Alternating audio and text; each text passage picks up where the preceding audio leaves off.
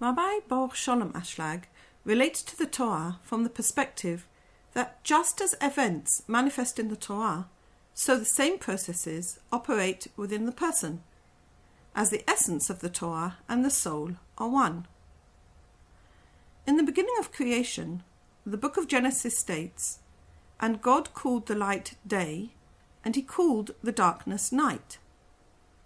So Rabbi Ashlag asks the question, what does the fact that God gave the light and the dark the names of day and night add to me in my work of trying to come to Dveikut, which is the state of affinity of form with God?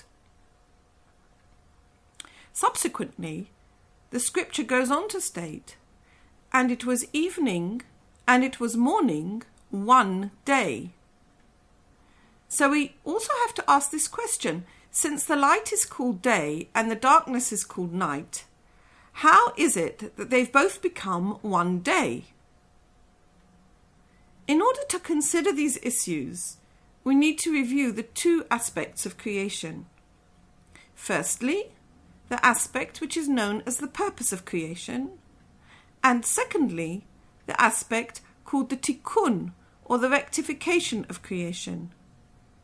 We need to understand both these aspects so that we know what we're aiming for.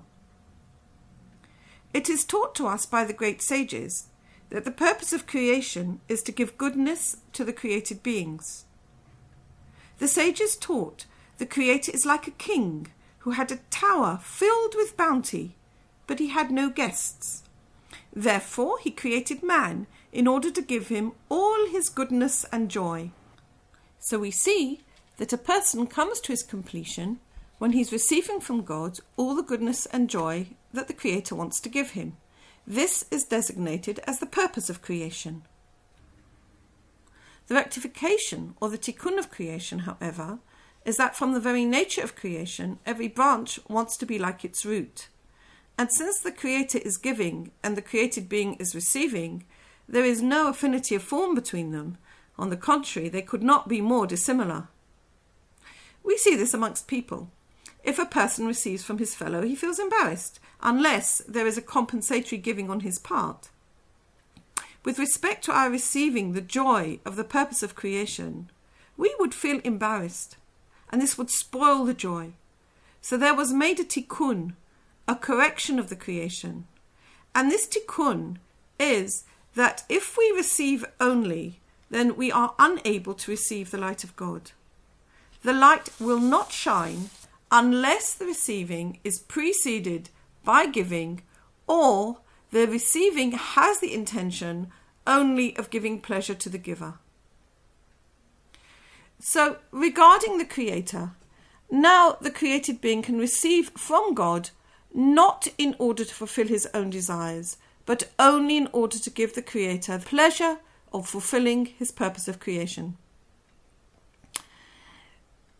Even though the created being does have a great will to receive all that the Creator wants to give him, we now see that this reason alone is insufficient to come to the complete joy and pleasure. On the contrary, the pleasure he gets from being in affinity of form with the Creator, which is the Dveikut, is greater. Even if a person has not yet reached such a high level in his inner work, yet he strives not to be separated from God, because the change of form implicit in receiving for oneself alone would separate him. So even though he does want to receive pleasure, he refrains. In any case, he certainly doesn't want to be in any more separation than he is in at the present. Every time a person receives for himself alone, he distances himself from the Creator. So, by taking steps not to receive oneself alone, that in itself would bring him closer to God. Yet, even if a person cannot yet distinguish these different states for himself, that is, he's not quite sure whether he's receiving for himself alone, he can't distinguish when he is, when he isn't, when he's giving, what his motives are. But nevertheless, he can rely on the teaching of the sages and use that as his guide, and just be careful not to receive himself alone, which is the essence of all the sins, then this will bring him strength that he will be able to come to intend that all his actions will be giving benefit to others or to God. Now all his deeds will be for the sake of heaven. From all that we have just said, we can now understand the meaning of day and the meaning of night. For the light is called day when it is clear to the person how to walk in the way of God, which is the way of giving. When the light is shining on him, he has light and life force. Then he doesn't worry about his will to receive for himself alone. This state is called light and is called the time of ascent. He has gone up a level, as instead of serving his own lowly self, he's now serving the king. The darkness is defined as the time when the person finds no pleasure in the work of giving benefit, because he started to think again only about how to fulfill his own needs. He can't find any pleasure in the work of giving to the other, but only in how to fulfill his own desires. This time is called a descent because he wants to serve his own ego and the Creator. However, the term day also implies something that is whole. It is made up not only of light and day, but also of darkness and night. As it says, and it was evening and it was morning one day. How is it possible to say that evening and morning are one thing? We don't say that evening and morning are both called one night, but they are called one day. What does this teach us in our inner work? Does this imply that there can be no wholeness without darkness? The answer is in the scripture, and God called the light day, and the darkness he called night. A man needs to believe that God gave him both the light and the darkness. Regarding the light, we can understand. God wants to bring us near, so it's relatively easy for us to believe that our spiritual ascents come from God. But the darkness, our descents, what are they for? Yet a person needs to believe that also the down times, the darkness, also comes from God. As 'tis written, and God called the darkness night. As we have seen, it is part of the day. We cannot have day without night. Likewise, we cannot have light without darkness. For the darkness is the vessel which forms the desire for the light, and the light is the fulfillment of that desire. We cannot value the salvation of God without first feeling the suffering and pain from the states we find ourselves in. The Zohar teaches the person comes to get purified. They help him. How do they help? Through his holy soul. But if a person does not know how to value the soul he received from God, because he thinks it's not so important, then in the end he will lose contact with this aspect of himself.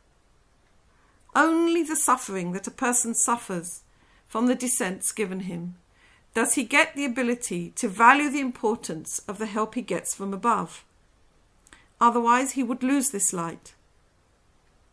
In this way, we see that the darkness actually helps him, in that it enables him to evaluate more correctly the importance of holiness, which is the state of being in affinity of form with the Creator.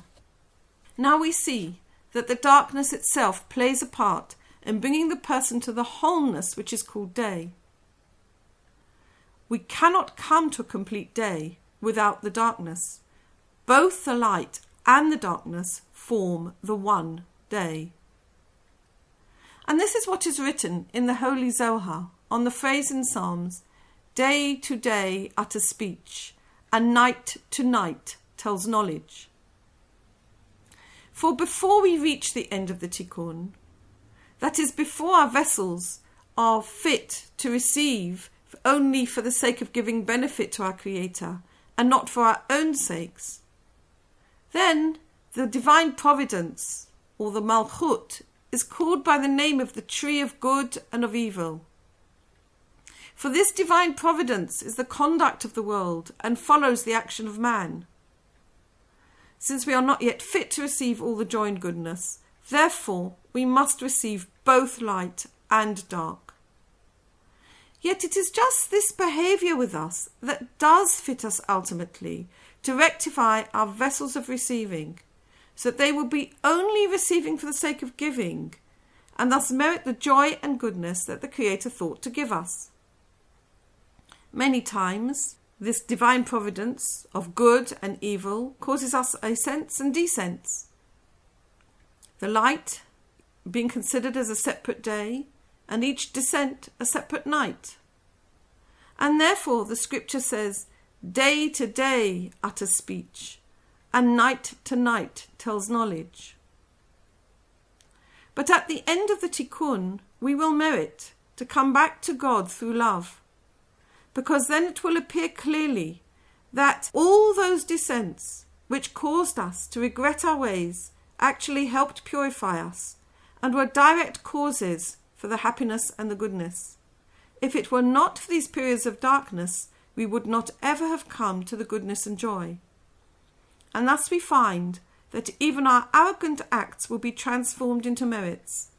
For all those nights which were descents and which stopped our dveikut with God now become like meritorious acts and good deeds. And then, as the psalmist said, the night shall shine as the day, and the darkness will give light.